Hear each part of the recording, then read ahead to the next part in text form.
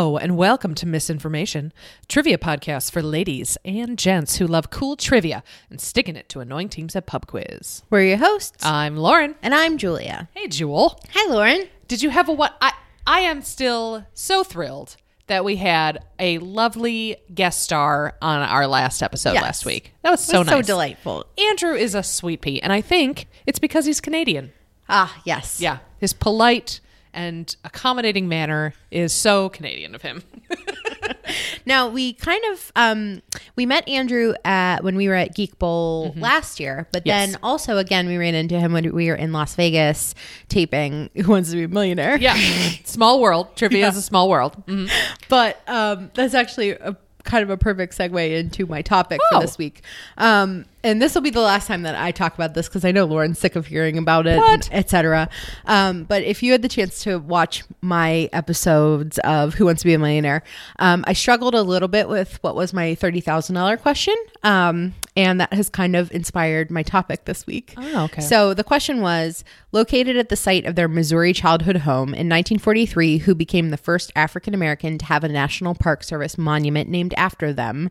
And the answer choices were Frederick Douglass, W.E.B. Du Bois, Harriet Tubman, and George Washington Carver. And you were in the audience. So yes. I talked it out a little bit more than what the episode showed, but I was like convinced that George Washington Carver was not yet dead at this point in time. Yeah. And I was like, just super convinced. I was like, he wouldn't have a monument named for him because he's still alive. Yeah. And ultimately that turned out to be the answer. I got it right. I pulled it off. Yeah. Thanks, audience She members. won $50,000. But I realized that this really made me want to learn more about this fella because he's a very important figure in science and food and all sorts of great topics that we know and love today. So this week is all about George Washington Carver.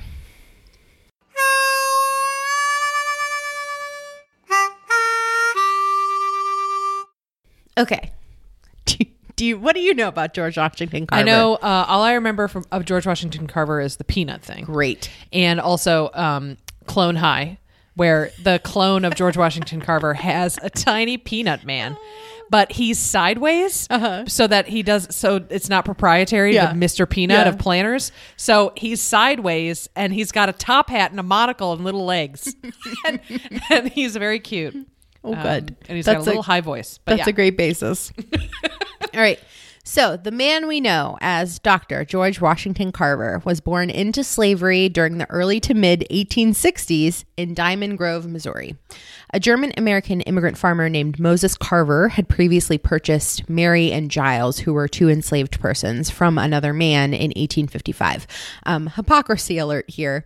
Reportedly, Moses Carver was against slavery, but he needed help with his 240-acre farm. Also, when you said previously purchased and then you said a woman's name and her son, that set off something weird inside me. That phrase should never be. Yeah. Just as an FYI. So Mary and Giles were a couple. Yes. So Mary and Giles had already had 3 daughters and another son when Mary was pregnant again. But Giles was killed before the son was born. He was in an accident while hauling wood to town on an ox wagon. So then George was born, had, 3 sisters and a brother and a mother. Living on a plantation. When George was an infant, Confederate raiders entered the Carver's Missouri farm and abducted Mary, her infant son George, and one of his sisters. Oh my God. A neighbor hired by Moses Carver searched long and hard and eventually recovered George, but Mary and the little girl were lost. So in his own words, in 1897, when he was in his 30s, George wrote, "My sister, mother, and myself were ku-kluckled and sold in Arkansas," though it might have been actually Kentucky. "And there are now so many conflicting reports concerning them that I dare not say if they are dead or alive. Mr. Carver, the gentleman who owned my mother, sent a man for us, but only I was brought back, nearly dead with whooping cough, with the report that mother and sister was dead, although some say they saw them afterward going north with the soldiers." Oh my God. That's terrible. Could you even imagine? Like, you don't know where the rest of your family ever went. Yep. That's terrible. So when the Civil War ended in 1865 and slavery was abolished, the Carvers actually adopted George and his brother James. Susan Carver, Moses' wife, taught George to read and also how to cook, embroider, do laundry, and garden. Oh, wow. Yeah. As he got older, she encouraged him to learn all that he could. Local schools wouldn't accept black students, but George was allowed to go 8 miles away into the nearby town of Neosho. And around this time, the boy who had been known all his life as Carver's George started calling himself George Carver instead. Oh, okay. All right. I see that. Okay. While going to school away from home, he was taken in by a childless African-American couple named Andrew and Mariah Watkins. They gave him a roof over his head in exchange for help with household chores. And from Mariah, George learned a lot about medicinal herbs, which would help him later in life. As a teenager, he began traveling from classroom to classroom, exploring new subjects, and eventually graduating from high school. Great. So in George's words, he said, "From a child, I had had an inordinate desire for knowledge, and especially music, painting, flowers, and the sciences, algebra being one of my favorite studies. Day after day, I spent in the woods alone in order to collect my floral beauties and put them in my little garden I had hidden in brush not far from the house. And many are the tears I have shed because I would break the roots or flower off of some of my pets while removing them from the ground. And strange to say, all sorts of vegetation seemed to thrive under my touch until I was styled the plant doctor, and plants from all over the country would be brought to me for my treatment." So apparently local farmers came to him for advice on like how to improve the health of their gardens, fields, and orchards. Wow. So Carver learned about natural pesticides, fungicides, and soil conditioners.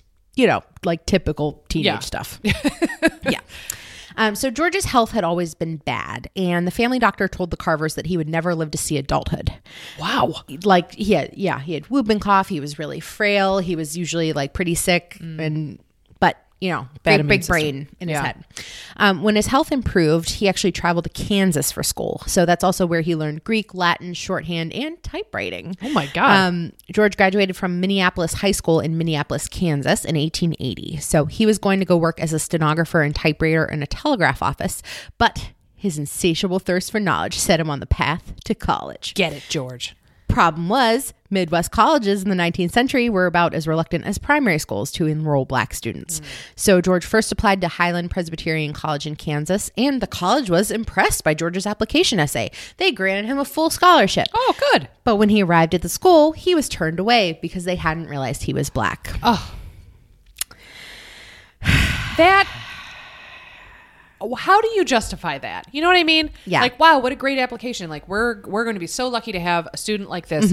I can't wait. This is going to be so great. Oh, no. Never mind. Like, what? Yeah. What's the drawback to that? You know what I mean? I guess it's just, this is my 21st century eyes. Yes. But it just seems like completely and wholly unnecessary and like without reason. Right. Yeah. But things pick up for George. Good. So he decided to create his own research facility instead. Wow. So he homesteaded a claim and started collecting geological samples, conducting botany experiments, and studying fine art all on his own. Oh, What a Renaissance so many man. interests. Carver's intelligence and accomplishments were undeniable, and in the late 1880s, with the encouragement of another friendly couple, the Milhollands of Winterset, Iowa, George was admitted to Simpson College in Iowa to study art and music. His beautiful drawings of plants prompted a teacher to recommend him to the Iowa State Agricultural College, and the next year, Carver became Iowa State's first black student. Wow. Carver thrived in academia, and he completed his bachelor's degree with the thesis Plants as Modified by Man in 1894. So thrilled by the young scientist's potential, his advisors pushed him to continue, and Carver eventually earned his master's degree after studying plant pathology and mycology. He established his reputation as a leading botanist while teaching there at his alma mater. Word of Carver's brilliance and creativity spread. Booker T. Washington, founder of the Tuskegee Normal and Industrial Institute, now known as Tuskegee University, personally invited Carver to lead its agricultural department in 1896. Wow. Washington was so determined to snag Carver's mind for his school that he offered a lab, a high salary, and a 2-room apartment, one for him and one for his plant specimens. Oh. I love him. He just loves plants so much. But man, what a great deal. Yeah. Could you imagine? I mean, tenure track is pretty good, but you get housing too? Yeah. All right. Yeah, I'm coming. So this didn't go over too well with the other faculty members because they had to share rooms. So it was no. like you get half of a room, and then this new guy Gets this two. new guy comes in, he gets 2 rooms and a lab.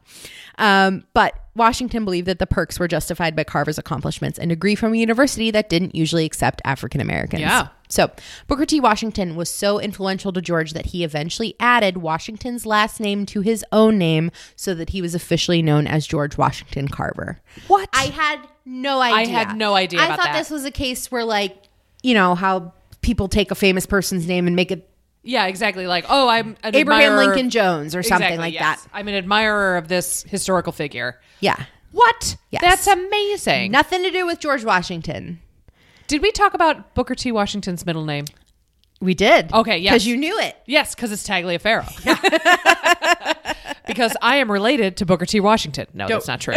Sorry. No, I'm not gonna make that claim. But it is cool. Yeah. Yeah. Yes. So they were good. They were good friends. They were good buddies. Yeah.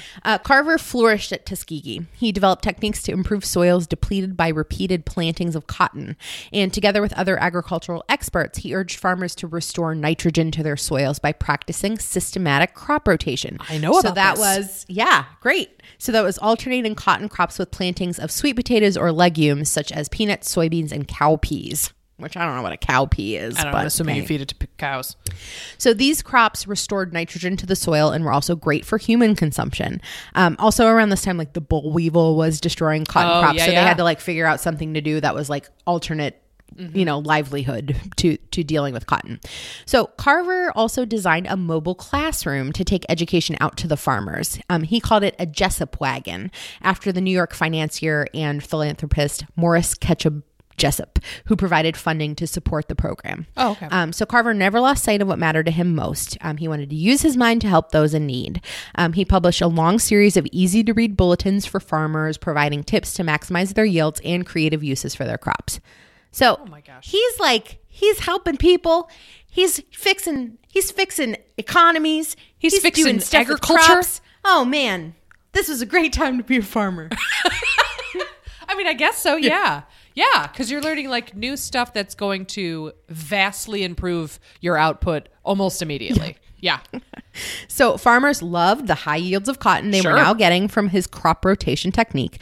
But the method also had an unintended consequence. There was a surplus of peanuts and other non-cotton products. Uh-oh. So Carver set to work on finding alternative uses for these products.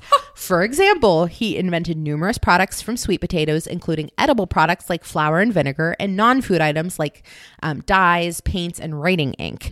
And in his tenure at Tuskegee, Carver would invent more than 300 uses for peanuts alone. Wow. Okay? So let's talk about peanuts. Let's Ready? talk about peanuts. I love peanuts. If you're allergic, take your shot Yeah, now. get that- 'cause this get is your EpiPen. This is an all peanut next segment. An all peanut segment. So grab Yeah. your EpiPen and get Buckle ready. in. So according to, yes, the National Peanut Board. What? Big nut. Big nut. I didn't know they had a lobbying. This goes all the way to the top. According to Big Nut, Yeah. the peanut plant probably originated in Peru or Brazil in South America. And people in South America made pottery in the shape of peanuts or decorated jars with peanuts as far back as 3,500 years ago. Holy cow. And as early as 1500 BC, the native of Peru used peanuts as sacrificial offerings and entombed them with their mummies to aid in the spirit life. Wow. And tribes in central Brazil also ground peanuts with maize to make a drink. All right. A very tasty peanut corn drink. You know what? I would Peanut try it. corn smoothie, if you will. I bet it's very filling. Oh, sure. Lots of nutrients. Protein? Protein. Yes. Out the wazoo. So European explorers first discovered peanuts in Brazil. Peanuts were grown as far north as Mexico, where the Spanish began their exploration of the New World. These explorers took peanuts back to Spain, and from there, traders and explorers spread them to Asia and Africa. Enslaved persons from Africa were actually the first people to introduce peanuts to what became the United States, beginning in the 1700s. Oh, okay. So records show it wasn't actually until the early 1800s that peanuts were grown as a commercial crop in the U.S. So they were first grown in Virginia and used mainly for oil, food, and as a cocoa substitute. And at this time, peanuts were regarded as a food for livestock and the poor and were considered difficult to grow and harvest. Peanut production steadily grew the first half of the 19th century, and peanuts became prominent after the Civil War when Union soldiers found that they liked them and took them home. So both armies subsisted on this food high in protein. Yeah. Their popularity grew in the late 19th century when our man, P.T. Barnum. Oh, yeah. And his circus wagons traveled across the country, and vendors called hot roasted peanuts to the crowd. Soon, street vendors began selling roasted peanuts from carts, and peanuts also became popular at baseball games. Oh, yeah. Buy me some peanuts and Cracker Jack. So while peanut production rose during this time, peanuts were still harvested by hand, which meant that there were like stems and trash and like stuff like that in the peanuts too. So there was a poor quality and a lack of uniformity that kept down the demand for peanuts. Okay. Sure, yeah. But around 1900, labor-saving equipment was invented for planting, cultivating, harvesting, and picking peanuts from the plants, as well as for shelling and cleaning the kernels. So with these significant mechanical aids, demands for peanuts grew rapidly, especially for peanut oil, roasted and salted nuts, and peanut butter and candy. Yeah, hell yeah. So in the early 1900s, peanuts became a significant agricultural crop when the boll weevil threatened the South's cotton crop. Sure. And following the suggestions of noted scientist Dr. George Washington Carver, peanuts served as an effective commercial crop and for a time rivaled the position of cotton in the South. In 1916, Carver published How to Grow the Peanut and 105 Ways of Preparing It for Human Consumption. That's so great. It's so cute. It's like, this is, like those, when people have the zucchini all the time, you get a bumper crop of zucchini and you're like, I have this 6.5 foot zucchini. How do I cook it? All those like 75,000 ways to cook a zucchini. Yep. Yeah. Well, this is the OG. 105 ways to prepare peanuts for human consumption. So the undeniable deliciousness of peanut butter, popularized a few years later, cemented the peanut as an American ingredient. Ironically, what we think of as Carver's best known creation actually wasn't his. So people kind of tend to associate peanut butter with him specifically. Yeah. But what we know is that ancient cultures in South America ground up peanuts into a type of paste. And modern peanut butter can be traced to three inventors: Marcellus Gilmore Edson, who patented peanut paste; John Harvey Kellogg of cereal fame, who created a peanut butter making process; and also Ambrose Straub, who produced a peanut butter making machine. Peanut butter was first introduced at the St. Louis's World Fair in 1904. But Carver's efforts did help popularize peanut butter, though he never claimed that he invented it. But really, like, that was a big thing to come out of all of his help with the South. Kellogg should be somebody that one of us do in the future, because that guy was out of his mind. We'll do the Kellogg's and the Grahams together. Oh, that's a good idea. Yeah. Ruin your breakfast. Call them serial killers or something. Serial men. That's great. Finally, today, peanuts are the 12th most valuable cash crop grown in the U.S. with a farm value of over $1 billion US. Holy cow. According to the American Peanut Council. Big peanut. Big nut. Peanuts, peanut butter, and peanut candy are some of the most popular products in the U.S., and Americans eat more than 6 pounds of peanut products each year, worth more than $2 billion at the retail level. And I would argue I eat more than 6 pounds of peanut products per year. I was just about to say that. Chocolate and peanut butter is my top favorite chocolate plus something else combo. Number 2 for me is caramel, chocolate and caramel. But chocolate and peanut butter, if I see a Reese's, especially the eggs, Reese's peanut butter egg. Forget it. And you know what? We're not sponsored by them. We just enjoy the product. Oh, absolutely. It's always funny too. I know we've talked about this before, but like Great British Bake Off, when, especially in the earlier seasons, when people were like, oh yeah, you have to make a fancy cake for us. And people are like, mine is going to be passion fruit blackberry, and mine is going to be gooseberry rhubarb, and someone's like, mine's going to be peanut butter and chocolate, and the judges are like, I don't know about that. Sure about that, Mary. And they're like and then they're like, no, it's very popular in the States. It's very popular in America. And they're like, no. And then inevitably, Paul tastes it. He rolls it around in his mouth and he stares at them with his icy blue eyes. And then he goes, that's amazing. Because it's the best flavor combo. Co-signed. I knew you'd agree with me. Yes. Also, I don't know how many times I have, you and I have like planned to go somewhere and you text me with, let me eat a spoonful of peanut butter and I'll be right out. Oh, yeah. Because that's like that's my on-the-go snack. Yeah, like you're quick, like, I'm hungry, but not so hungry. Sometimes 1 spoonful turns into 4. Whatever. It's a good source of protein. What we're saying is peanut butter is delicious, everyone. And that you should be eating it if you're not allergic. Yeah, if you're not allergic. Yeah. Asterisk, I guess. So back to our man here. So Carver never married. At age 40, he began a courtship with Sarah L. Hunt, an elementary school teacher and the sister-in-law of the treasurer of the Tuskegee Institute. This relationship lasted for 3 years until she took a teaching job in California. And it seems like he never really had another relationship that was like public after that. So he advised Teddy Roosevelt, Calvin Coolidge, and FDR on agricultural concerns, and he testified before Congress in support of a peanut import tax. The Crown Prince of Sweden traveled to the U.S. to study under Carver. Oh my gosh. And Carver shared his agricultural and nutrition expertise with Mahatma Gandhi. Oh my God. What? Yeah. So his innovative mind also attracted the admiration and friendship of automotive pioneer Henry Ford. The two thinkers spent several years collaborating, looking for ways to turn plants into both power and military equipment. So they invented peanut rubber for cannons, and they made progress towards soybean and peanut substitutes for gasoline. Wow. So they had a pretty good friendship, and Ford later had an elevator installed at the Tuskegee dormitory where Carver lived so that his elderly friend wouldn't have to climb the stairs every day. That's really sweet. Yeah. So I mean, Ford, he was a real asshole. jerkball, but but sometimes he was very he kind. was nice. He was very kind Sometimes to George he was Washington nice. Carver. In the mid-1930s, when the polio virus was raging in America, Carver became convinced that peanuts were the answer. So he offered a treatment of peanut oil massages and reported positive results, though no scientific evidence exists that how the treatments worked. So basically, the benefits that the patients experienced from getting peanut oil massages were probably more likely related to the massage treatment. Oh yeah, like wow, and that feels attentive good. care rather than like it being peanut oil. I mean, that I feel is a symptom of him buying into his own hype. Yeah. He's like, peanuts, they're the answer to everything. He created he invented like 300 different ways to use peanuts, and he actually like made his own, a couple of different companies to sell a couple of different things. Oh, wow. So he had one that did peanut oil. He had one that, maybe did peanut shampoo, like all over the place. Like just the sheer amount of things that he invented that you could get from the peanut it's so creative and inventive. That's amazing. By 1938, largely due to Carver's influence, peanuts had grown to be a $200 million per year crop in the U.S. and were the chief agricultural product grown in the state of Alabama.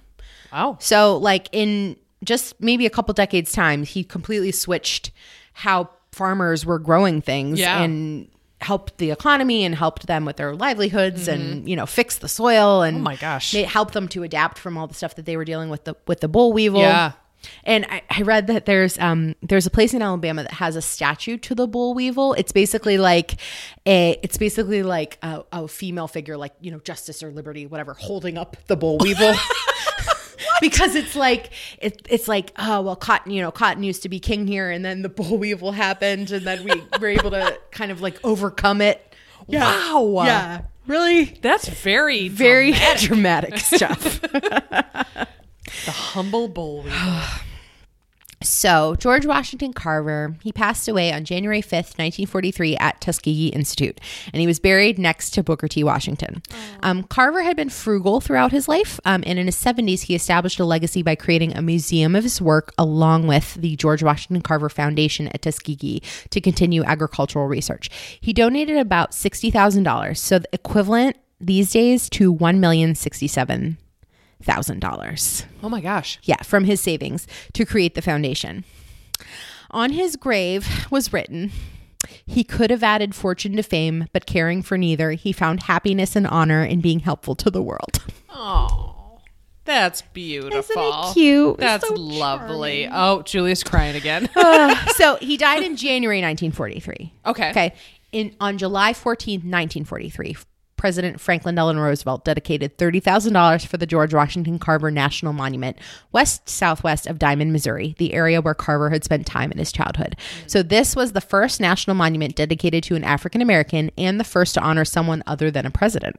The 210-acre National Monument complex includes a bust of Carver, a nature trail, a museum, the 1881 Moses Carver House, and the Carver Cemetery. Wow. So he died in January, and then in July they introduced this, the National Monument. So I just want to point out that he died the same year that this thing happened, which is why I thought he was still alive. Yeah, exactly. But also, I mean, what a testament to his influence. Yeah. And how important he was that like 6 months after he died, they were like, we need a monument to this guy because he basically turned our economy around. And it's great that he was able to make all these contributions during his lifetime and be recognized for them during his lifetime. It wasn't just like, oh yeah, by the way, the guy that did all this. Exactly. He wasn't toiling in anonymity. Right. He was influential. He was a great writer. He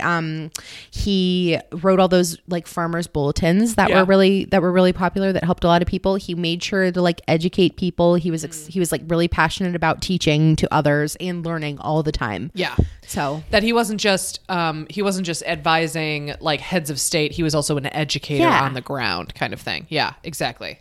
Yeah. Yeah. How cool. Yeah. So that was just like some quick and dirty about G.W. Carver. G.W. Carver. That's awesome. All right. So my quiz is called Peanut Butter Jelly Time. This is a quiz on classic internet memes. Oh, no. Oh, no. Question 1. In 2000, a surreal comedy web series created by the brothers Chaps hit the internet. Along with characters like Strong Bad, Marzipan, and Coach Z, which titular character entertains fans with a mix of pop culture and self-parody in his Flash animated web series? Question 2. In 1998, a Canadian art student created a GeoCities page with rows of animated dancing hamster GIFs, naming the site Hampton's Hamster House in homage to her own small pet. Notably, she embedded a 9-second looped WAV file of a sped-up sample of the song Whistle Stop, which millennials know today as the hamster dance song. Name me either the original singer of the song Whistle Stop or the Disney animated feature film for which it was written. Question 3. Congratulations! The 1989 Japanese side-scrolling arcade game Zero Wing provided the foundation for an early 2000s internet meme. The discovery of poorly translated English from the game's opening cutscene, in which an alien cyborg captures some land, evolved into a techno dance track, flash videos, t-shirts, and recently, tweets featuring what phrase? Question 4. I guess you can has cheeseburger. The original lolcat image macro used which font? Today, still very much the meme font of choice. Question 5. Though only distantly related, members of the Mustelidae family have hit it big as a popular meme at least twice.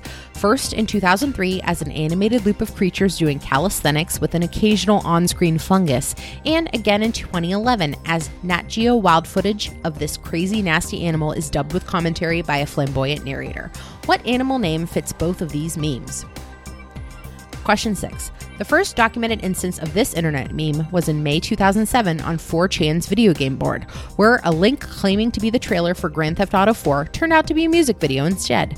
What is the now common term for this bait-and-switch prank that uses a disguised hyperlink to instead show you a music video from 1987?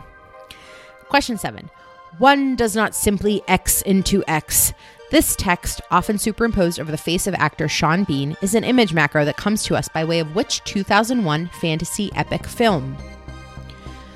Question 8. You may not immediately recognize the name Gary Brolsma, but you have almost certainly watched him on your computer screen, lip-syncing to the song Dragostea din Tai by the Moldovan group Ozone. This 2004 video was so pervasive, he was ranked number 1 in VH1's 40 Greatest Internet Superstars. By what title do you better know Brolsma's video? Question 9. Started in 2005, Post Secret is an ongoing community art project in which people voluntarily and anonymously mail their secrets to Frank Warren on a homemade postcard. This has resulted in a supremely popular website, museum exhibitions, and a series of books. I'm going to name 4 book titles, and you tell me if this is a real book published by the Post Secret guy or if I made it up. First, My Secret, a Post Secret book. Second, If You're a Cat Person, I Automatically Judge You, and Other True Secrets. Third, Confessions on Life, Death, and God. And fourth, Most Secret Post Secret. And finally, question 10. Described by the New York Times in 2010 as the nation's biggest viral drinking game, participants of this short-lived phenomenon would hide a bottle of a beverage, and when their intended target touched the bottle, they were required to take a knee and chug the entire drink. That person then had to keep the game going, hiding a bottle of what specific alcoholic beverage for their next mark.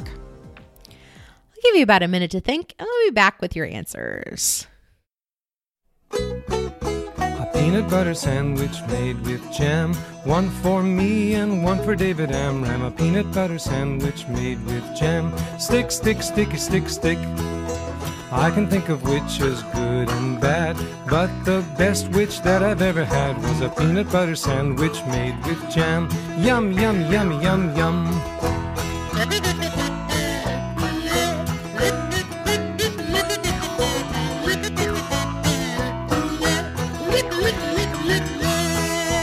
Peanut butter sandwich made with jam. One for me and one for David Amram. A peanut butter sandwich made with jam. Stick, stick, stick, stick, stick. Yum, yummy, yummy, yummy, yum.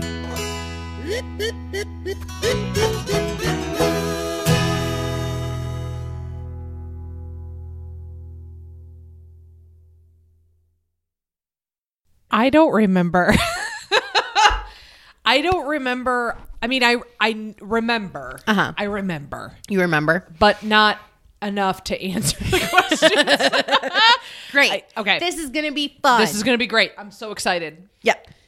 All right. Okay. Question 1. Okay. In 2000, a surreal comedy web series created by the Brothers Chaps hit the internet. Along with characters like Strong Bad, Marzipan, and Coach Z, what titular character entertains fans with a mix of pop culture and self-parody in his Flash animated web series? That's Space Ghost. Is it Space Ghost Coast to Coast? Space Ghost. It isn't Space Ghost? No. What is it? Homestar Runner. Homestar Runner! Damn it! No! And you know what? I spent 3 questions of you reading that trying to remember Space Ghost, because all I could think of was Trash Ghost, which is our name, like default trivia name. Space Ghost is a cartoon series. Yeah, it's a cartoon series on the television, now, as opposed to the internet. Yeah, no, I know. There's also a bunch of games that they did on Homestar Runner too, apparently. Yeah, I mean, I remember Homestar Runner because in college, Homestar Runner. Yeah, like I only hung out with boys. Yeah. I knew I was intimately connected with Homestar Runner. Yep. If only because it was constantly playing in our dorm room. Yes. In 2003, the site received several million hits a month and almost 1,000 emails a day. And according to Matt Chapman, the site did no advertising but grew on word of mouth and endorsements. 2 songs from Homestar Runner, Trogdor by the character Strong Bad and Because It's Midnight by Limousine, were included in the successful Guitar Hero 2 and Guitar Hero Encore Rocks the 80s video games. Trogdor, I remember distinctly. I remember Trogdor. Oh, boy. So, here we go. 1 down. Yep. Question 2. In 1998, a Canadian art student created a GeoCities page with rows of animated dancing hamster gifs, naming the site Hampton's Hamster House in homage to her own small pet. Notably, she embedded a 9-second looped wave file of a sped-up sample of the song Whistle Stop, which millennials know today as the hamster dance song, naming either the original singer of the song Whistle Stop or the Disney animated feature film for which it was written. So it was like do do do do do do do do do do do. God, I don't know. Is it? I don't know. Is it? God, I'm trying to think. I don't know who the original singer was. Okay, I'm trying to think of the Disney. Was it one of those super old ones? From 1973. Oh, it's from 1973. Then I have absolutely no idea. I don't know. Dumbo. What? What is it? The singer of the original song is Roger Miller. Okay. He did King of the Road. That's probably what you know him from. Trailers for sale or rent, rooms to let 50 cents. I do not know that song. Ain't got no cigarettes and come on, King of the Road. No, King of the Road. I don't know what this song is. Well, anyway, Roger Miller sings Whistle Stop. It was written for the 1973 animated feature film Robin Hood. For the opening credits of the film. Yes. Now it's connecting in my mind. Yeah. But it's a lot slower. Yes. Okay. So the popularity of her website led to the creation of an entire song called The Hamster Dance Song, produced by the Boomtang Boys and released in July 2000. A cartoon video was produced for the single, which introduced a digital band of hamsters, first dubbed solely as Hampton the Hamster, and later as Hampton and the Hamsters. Okay? This song reached number 1 on the Canadian singles chart. Only in Canada. Oh, bless them. So you were listening to Canadian radio in I was, 2000. yeah, You don't remember hearing the hamster dance song? I don't. Maybe I blocked that out, but I don't remember that. Yeah. Question 3. Congratulations. The 1989 Japanese side-scrolling arcade game Zero Wing provided the foundation for an early 2000s internet meme. The discovery of poorly translated English from the game's opening cutscene, in which an alien cyborg captures some land, evolved into a techno dance track, flash videos, t-shirts, and recently, tweets featuring what phrase? It's okay. It's all your something belong to us. Uh-huh. All your something are belong to us. Yes. All your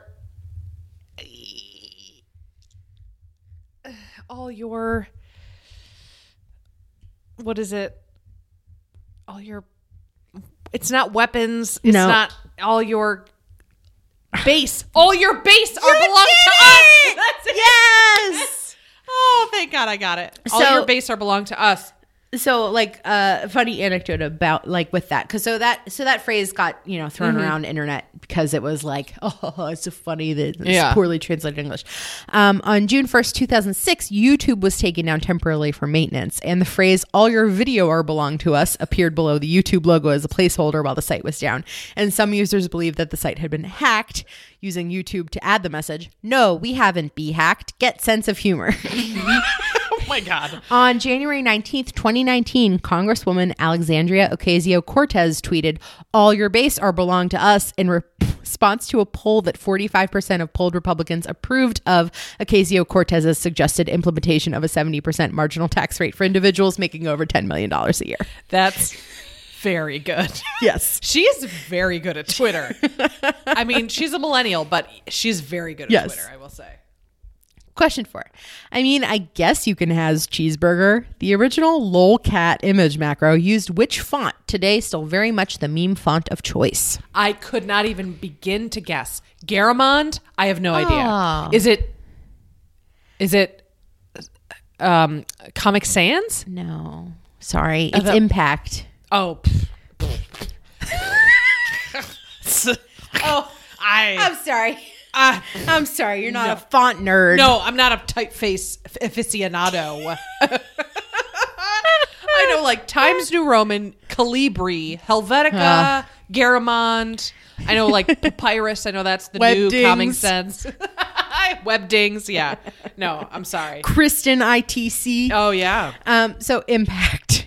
The realist sans serif typeface was designed by Jeffrey Lee and released by the Stevenson Blake Foundry in 1965. Due to its thick strokes, compressed letter spacing, and overall high legibility, Impact initially gained traction on the web as a favorite choice of font style for headlines and titles by online publishers, before it became known as the most widely used font for captions and image macros.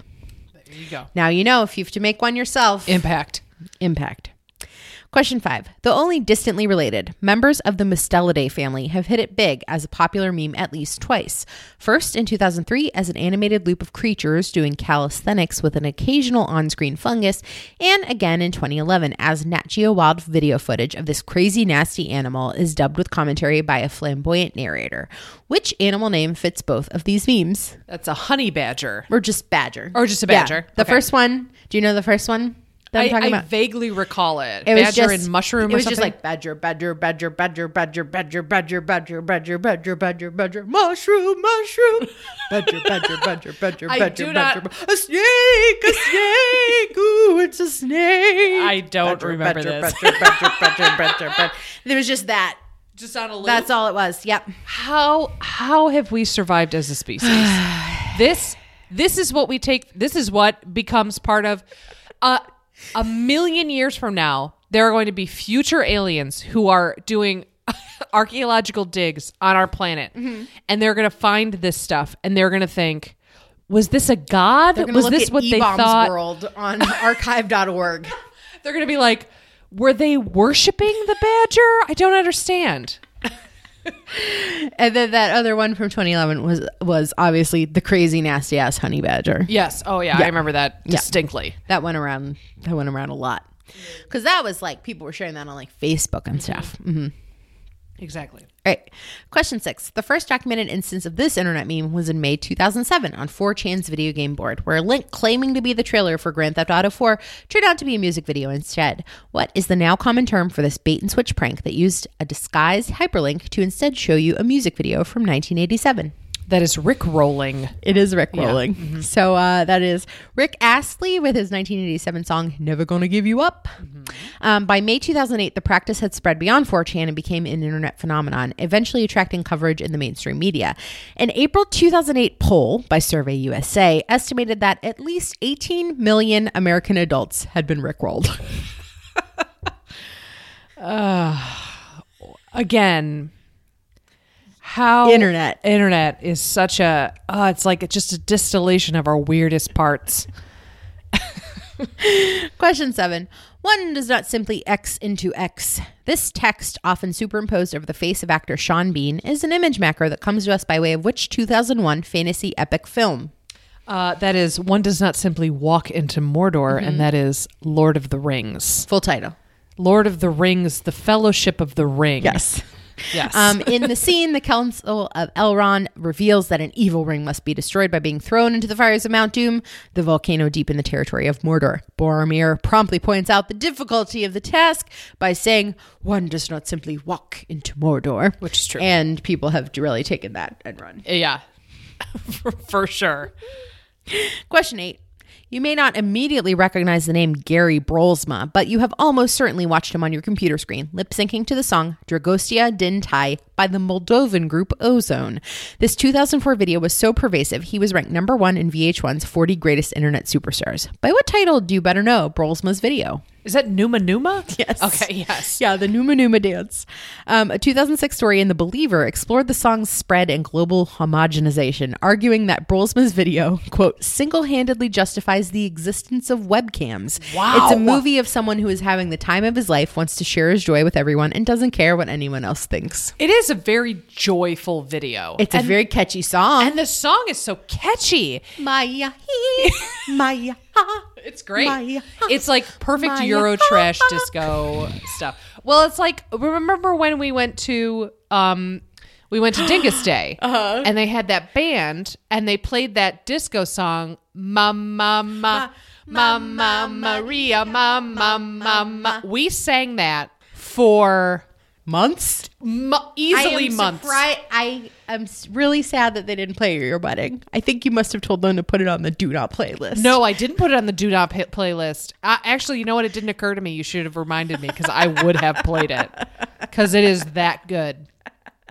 Oh, so good. They had a Polish, like a duo, a couple of guys in like very silky good suits. Keyboard. A good With a standing keyboard. Everyone sang along. It was great. That was good. We ate pierogies in the freezing cold. That was great.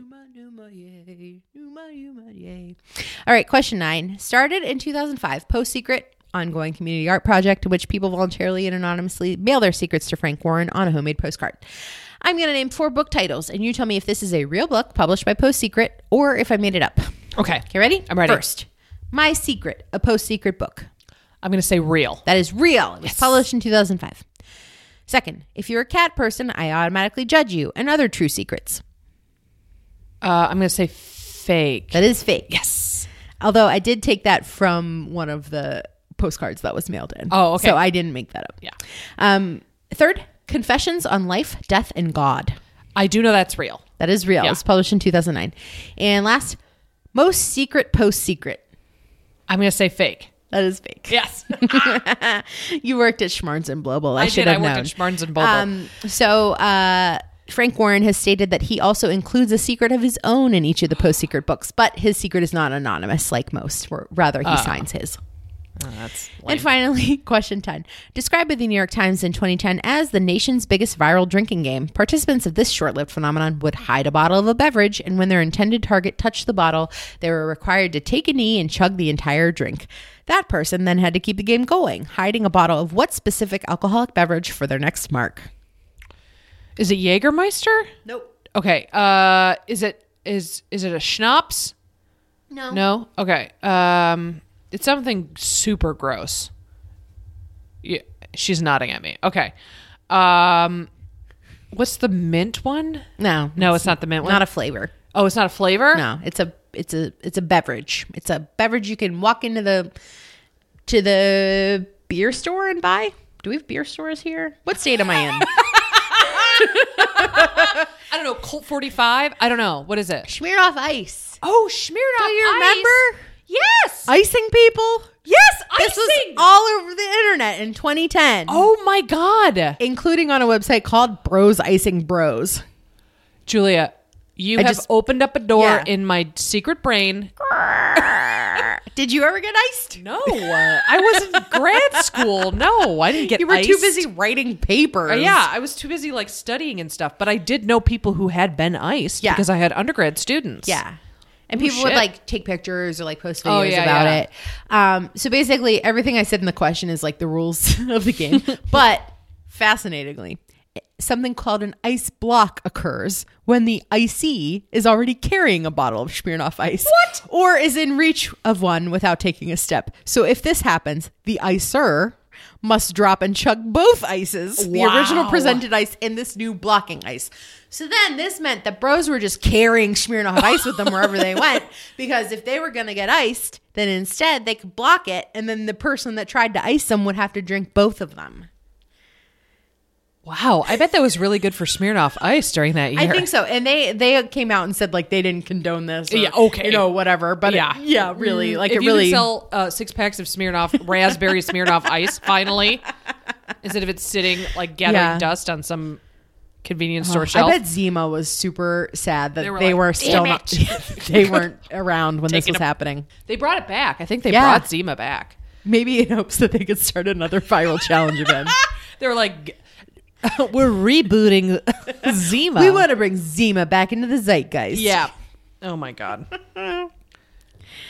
So there you go, Lauren. Thank you, There's Julia. your quiz on Classic Internet. That really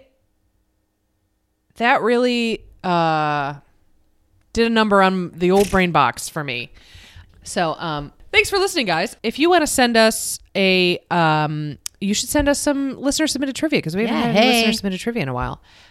You can email us at missinfopod@gmail.com. You can tweet at us at missinfopod. Again, remember there's only 280 characters involved. And so maybe email us if it's longer. I don't know. I don't know what I'm trying to say. You can also write on our Facebook page, Misinformation: a trivia podcast. And you can also visit us at our website, www.misinfopod.com. Please tell a friend, and Oh, please rate, please. review, and subscribe. And Yes. thank you so much to everybody that's done that so far. It's been really fun to Absolutely. kind of see your feedback, and it's nice to know that so many of you spend your Tuesdays with us. Like people are like, Tuesday is my favorite day because this podcast comes out. so That's super nice. That's so nice. Yeah, so we're on, if you want to tell a friend, we're on iTunes, Apple Podcasts, Google Play, Stitcher, you know, all those good places. Yep. You can also find us in Las Vegas. Yes. When we go to Geek Bowl. So Yes. if you're going to be in Las Vegas also for Geek Bowl and you want to like hang out and we could like grab a drink and chat and make fun of things together, and I don't know. Come look for us. We're definitely going to, I think we're going to try and organize some sort of like hangout time with Triviality and or Trivia Warfare. Yeah. We're going to go to the Trivial Warfare event on the Friday of Geek Bowl weekend. Yep. So that'll be a lot of fun to meet a lot of you guys there, because we know a lot of you have actually learned about us through Trivial Warfare, and we're so excited to meet Jonathan and Carmela and Chris and Ben in person. It'll be really exciting. So we'll be there. We'll probably be wearing our pink shirts. oh yeah, we'll Come be and say wearing our hello to pink us. shirts. And then we're going to try and figure out a time for us to like hang out with the Triviality guys. Yeah. And we're going to grab a burger with them for Heck sure. yes. But it would be cool to like have a meetup with them or Yeah. something. So Even if it's just like we grab a drink somewhere in the same place, and exactly. people And then you guys can come swing in by and out and and say chit hello. chat and stuff. So yeah, we'll figure something out and we'll let you know Yeah, we'll definitely be on the Sochmeads. Yeah, on the old Sochmeads, on those aforementioned places that you can see our thoughts and words. Keep an eye out, and we will have more details then. Yeah. All right, great. Awesome. So yeah, thanks for listening this time, guys. And we'll catch you next time. Bye. A peanut butter sandwich made with jam. One for me and one for David Amram. A peanut butter sandwich. I will say I'm going to take a quick side note, because we did get not necessarily a correction. Are you going to talk about burning human flesh? Yes. I don't want to talk about burning Well, human we're not going flesh. to talk about it. I'm just going to say, like, we had someone email us and be like, don't do that. Don't do the poll. Or maybe I won't. Maybe I won't. It's not I that think you big of could a just deal. leave it out. Yeah, I'll leave it out. Because we did get someone tweet at us and be like, where's our poll? And I was like, actually, we had an email Upon from somebody. further review, Upon people further think review. that it's not appropriate to to talk about whether or not the smell of human flesh would be delicious. I remember it when I took my Vietnam War class in college, and they were talking about like the awful couple that was in charge of everything, and her name escapes me right now. So like the wife was like just as bad as like the husband despot, and there were monks that were like basically self-immolating to like do the protest, and she said something like, "Ugh, I love the smell of burning monks in the morning," or something like barbecuing monks. That's what she said. Like, oh shit! oh, we're having barbecued monk later, like Yes. that kind of bullshit. Wait a second. We talked about this, or like yes, absolutely. This has been something that we have had a conversation about, which So, is fucked not up great. of us. But I mean, whatever.